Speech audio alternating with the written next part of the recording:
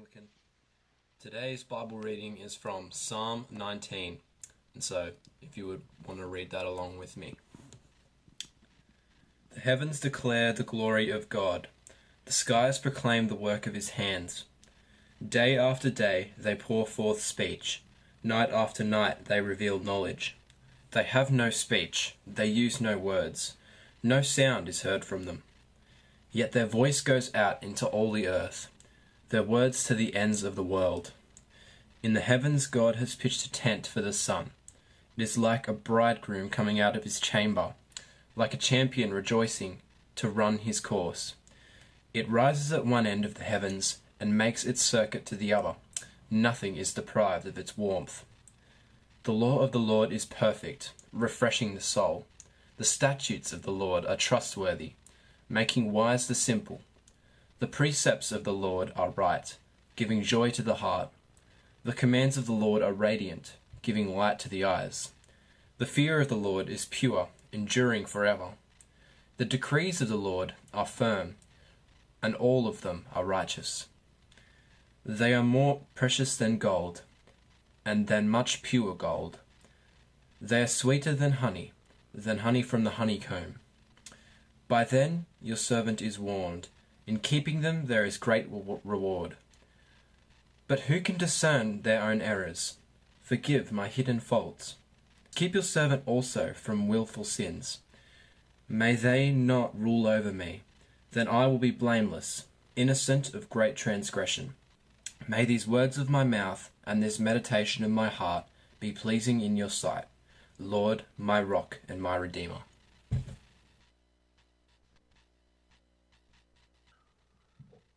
Well, let's turn to God now to pray as we think about this wonderful psalm, as you do your series on Psalms. Psalm 19, let me pray. Thank you, Father, that you are a personal God, not a silent God, but a God who speaks. And we thank you again, we can hear you speak to us this morning, today, in your word through this psalm. So please open our ears to hear your word, open our eyes to see the Lord Jesus, and open our hearts to receive what you have for us today. We ask this in Jesus' name. Amen.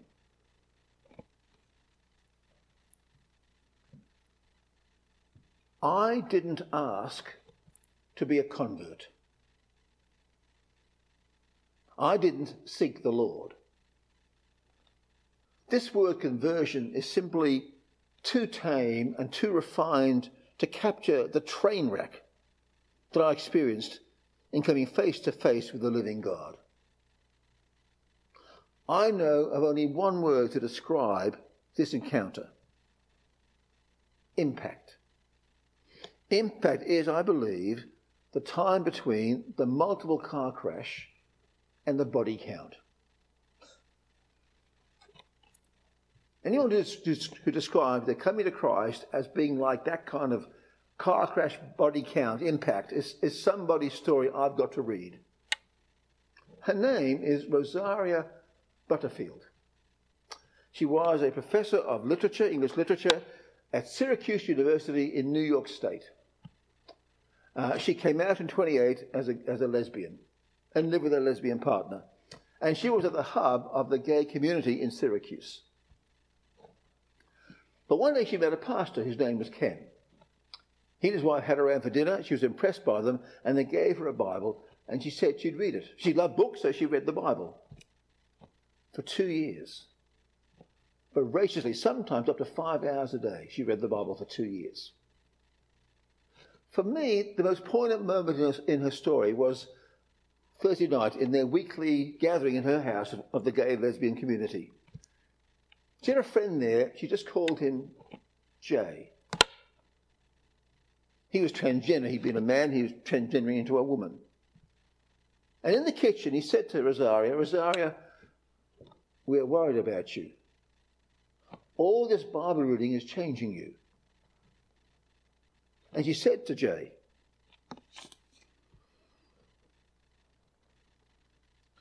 what would you say if I told you that I'm beginning to believe that Jesus Christ is real a real and living and judging Lord, and I'm in big trouble. And Jay held her hands and looked her in the eye and said to her, Rosaria, I know that Jesus is a real and living Lord. For 15 years I was a Presbyterian minister. And during that time, I prayed the Lord would heal me. He didn't, but maybe he'll heal you. I'll pray for you. Her story is an amazing testimony to God's grace, the power of God's grace, and the power of God's word. I want to look with you at this marvellous Psalm 19, a wonderful reminder of God, the power and the beauty of God's words. C.S. Lewis said about this psalm, I take this to be the greatest psalm in the Psalter, in the book of Psalms, and one of the greatest lyrics in the world. Well, to put that in more contemporary terms, if Queen had Bohemian Rhapsody and the Rolling Stones had Satisfaction, Psalm 19 is David's greatest hit, according to C.S. Lewis. It's a psalm in 3 parts or 3 stanzas. Part 1, the silent thunder of God's words, verses 1 to 6. Part 2, the sweet words of God, verses 7 to 11. And part 3, the speech of God's servant, verses 12 to 14. So let's hear the voice of God. And first of all, the silent voice of God.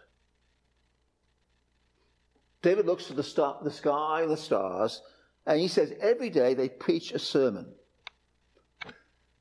But the problem is, we become deaf to that sermon. As I said, I spent years in Pakistan, and we lived in town surrounded by mosques, and every day, 5 times from morning till night, came the sound of the minaret, the loudspeaker blaring out the call to prayer. And often there could be 10 mosques around your house. It was just a cacophony of calls to prayer. But over the years, like being next to a train line or a flight path or a busy road, after a while, you block it out and you don't hear that anymore. You become immune to it. And we can do that with creation. We just stop hearing it speak to us. David said it speaks. Look at the words he uses. They declare, they proclaim, speech, knowledge. So when he says in verse 3, there's no speech, there are no words, their voice is not heard, he's not saying, let's see how useless creation is, you learn nothing from it. No, he's saying, while there's no audible sound, the message is loud and clear. And David looks at one feature of this creation, and that's the sun. And if he was wowed by the sun, we know so much more about the sun, we find it even more incredible. The sun is, as you may know, 150 million kilometres from Earth. And from that vast distance, it radiates 400 million watts of energy. In other words, every second, it radiates 1 million times more energy than all of America does in a year, every second. It's stunning. And David is blown away by it.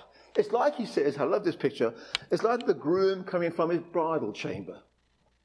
Can you picture that after his wedding night? He's a very happy camper. Well, that's the sun, just beaming in glory at its creator. And verse 6. It rises from one end of the heavens and circles to the other end. Nothing is hidden from its heat. In other words, the whole earth, our whole country, Australia, is overwhelmed by the glory of God in creation. From the urban jungle to Sydney and Melbourne, to the Flinders Ranges, the Dandenongs, the Blue Mountains, the Pilbara, along the Murray, the Murrumbidgee, even the world-famous Muller Creek, it all shows forth the glory of the Creator. In Romans chapter 1, Paul says that people don't hear the voice of creation, but not because that voice is too soft or too muddled or muted or too confusing. The voice of God in creation, he says, the truth is plain to them, but they refuse to hear. They cover their ears. They suppress the truth.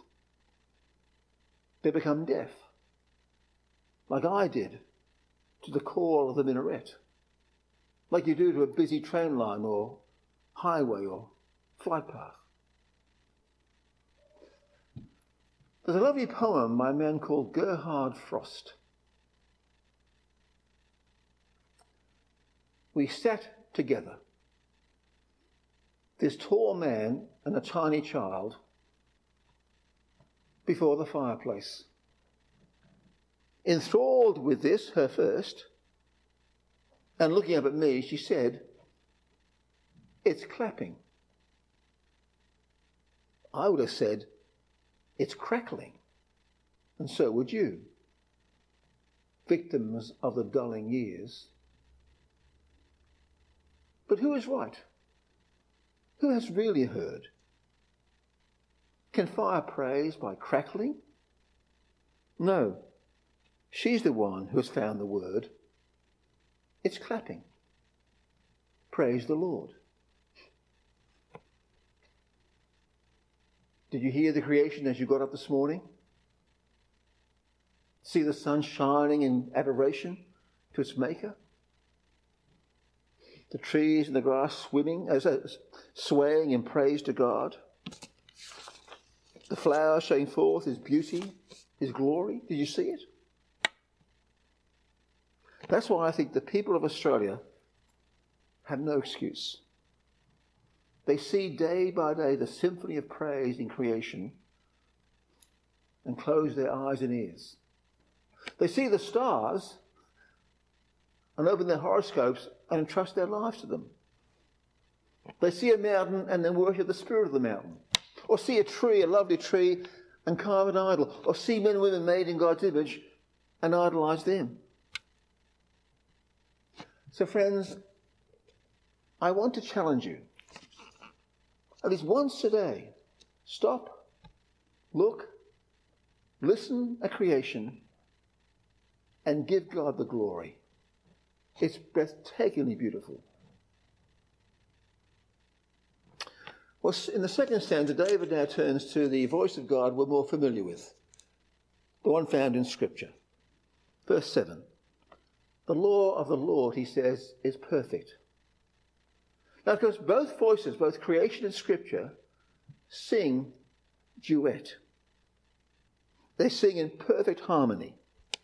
They sing the same song to God's glory, like that wonderful old hymn, How Great Thou Art. How does it begin? O Lord my God, when I in awesome wonder consider all the world thy hand has made, I see the stars, I hear the rolling thunder, thy power throughout the universe displayed. You see there? The voice of creation. Then the song says, but when I think that God his Son not sparing sent him to die, I scarce can take it in. You see? The voice of Scripture. Then they both come together in the wonderful chorus. Then sings my soul, my Saviour God, to thee, how great thou art. How great thou art. And David has 6 parallel expressions to describe God's written word. It's the instruction, the testimony, the precepts, the command, the fear of the Lord, the ordinances. Now he's referring primarily to the law of Moses, but these words apply to the whole Bible. Then 6 words which describe the wonder of this word. It's perfect. It's trustworthy, right, radiant, pure, reliable. Then 4 terms to describe the life-changing impact of this word. Renewing one's life. Making the inexperienced wise. Making the heart glad. Making the eyes light up. Remember those days? When Scripture thrilled you? I have a friend in Dapto. You all know him. His name is Henry Boardman. Henry is a Dapto legend. Henry and I were in youth group together years ago, about the time that Noah came off the ark. Now, I remember an event. Henry may recall this. I'm not trying to embarrass you, Henry, but I remember one time driving with Henry, and he came into just a fresh experience of God's grace and power, and was so excited. And he said to me, Mike, I can't stop reading the Bible. I can't get enough of the Bible. I've never forgotten that. That's the mark of a truly wonderfully converted person. They just come alive in a way they hadn't done before to God's word. Then David has two wonderful expressions or examples to describe the incomparable worth of God's word. It's worth more, he says, than much fine gold. I wear some gold on my finger. It's a little bit of gold. So here in the Bible is worth more than tons and tons of gold. He'd give the whole world away, all he has, for this word, this Bible. And to capture the joy of reading it, it's like his most luscious, tastiest food. For him, the sweetness of a honey from a honeycomb. For my wife, it's melt in your mouth mint chocolate. It may be for you, fine champagne, pork ribs, lobster. For me, it's luscious lychees. And what does this word do for us? You see, reading the Bible isn't an end in itself. I love the Bible because of who it points me to. The writer John Piper says, I love the Bible the way I love my eyes. I don't love my eyes because they're lovely, but because they show me lovely things. And I love the Bible because it shows me the Lord Jesus in all his loveliness, all his beauty and grace and kindness and compassion and power and wisdom. I love the Bible because it shows me, my sin, and my need for grace and compassion. I love the Bible because it shows me the kind of life that God wants me to live, the kind of life that pleases him. So you see, friends, the songs we learned as children were right. Jesus loves me, this I know, for the Bible tells me so. The best book to read is the Bible. Read your Bible, pray every day, and you'll grow, grow, grow. Finally, after singing about how God speaks to him through creation and the Bible, David now speaks to God. And he's reminded of the greatest work of all that God does in his life through his word.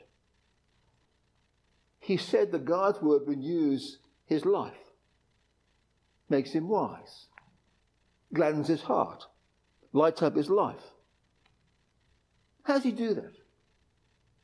In verse 12, David asks God to cleanse him from his sins. And there are two kinds of sins.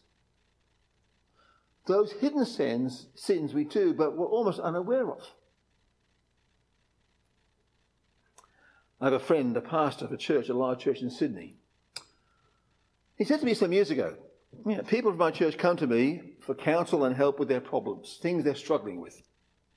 Might be their marriage, might be things at work, relationships, all the things they're struggling with. And there are many things they struggle with. But he said, in all my years here, probably 25, 30 years, he served a very big church. He said, Mike, no one has ever said to me, Ray, I'm struggling with greed. But how can that be? In a world awash with materialism, where we just want to get more possessions, where shopping is a pastime, and all our Lord says to warn us against greed, nobody, not one, in 25 years in a large church, not one struggles with greed. How can that be? Well, it can't be. It's our great hidden sin. We're blind to it. But even scarier are the willful, deliberate sins, things we know that God despises. I've been reading lately in my quiet times Proverbs. It's been fantastic. In chapter 6 of these sobering words, the Lord hates 6 things. In fact, 7 are detestable to him. Arrogant eyes, a lying tongue, hands that shed innocent blood, a heart that plots evil schemes, feet eager to run to evil, a lying witness who gives false evidence, and one who stirs up trouble among brothers. I find that last one quite sobering. God forbid I ever be the cause of dissension in the Church of Jesus Christ. Lord, keep me from these hidden, willful sins.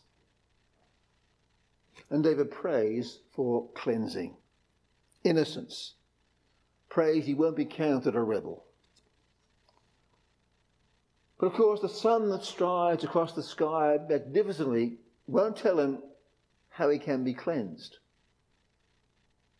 The Old Testament can, in a shadow. But David will need another word. A word that won't just pronounce forgiveness, but a word that will achieve it. A word that will become flesh and live amongst us. A word that will die upon a cross to bring about that cleansing and that renewal and that new life. A word that will show us in clear detail the life God wants us to live. And that word, of course, is the Lord Jesus Christ, the living and abiding Word of God. Well, I want to encourage you today to keep on loving God's Word and meditating upon it. A few years ago, I got 4 grown kids. My wife wrote to them and asked them how they were going in their Bible reading. I got to say some of their replies were a little bit sheepish and coy and embarrassed. So let me ask you this morning, or tonight, how are you going in your Bible reading? Oh, you say, well, Mike, yeah, it's important, but look, life is so busy with this pandemic and with homeschooling and work and commitments and keeping fit. I mean, I'm just so busy. It's hard to find the time. I know that.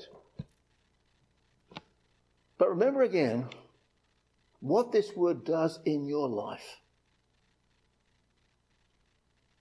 It will revive your soul. It will make you wise. It will gladden your heart. It will light up your life. So let me close with the way this psalm closes, with the prayer of David. May the words of my mouth and the meditation of my heart be pleasing in your sight, O Lord, my rock and my redeemer. Amen.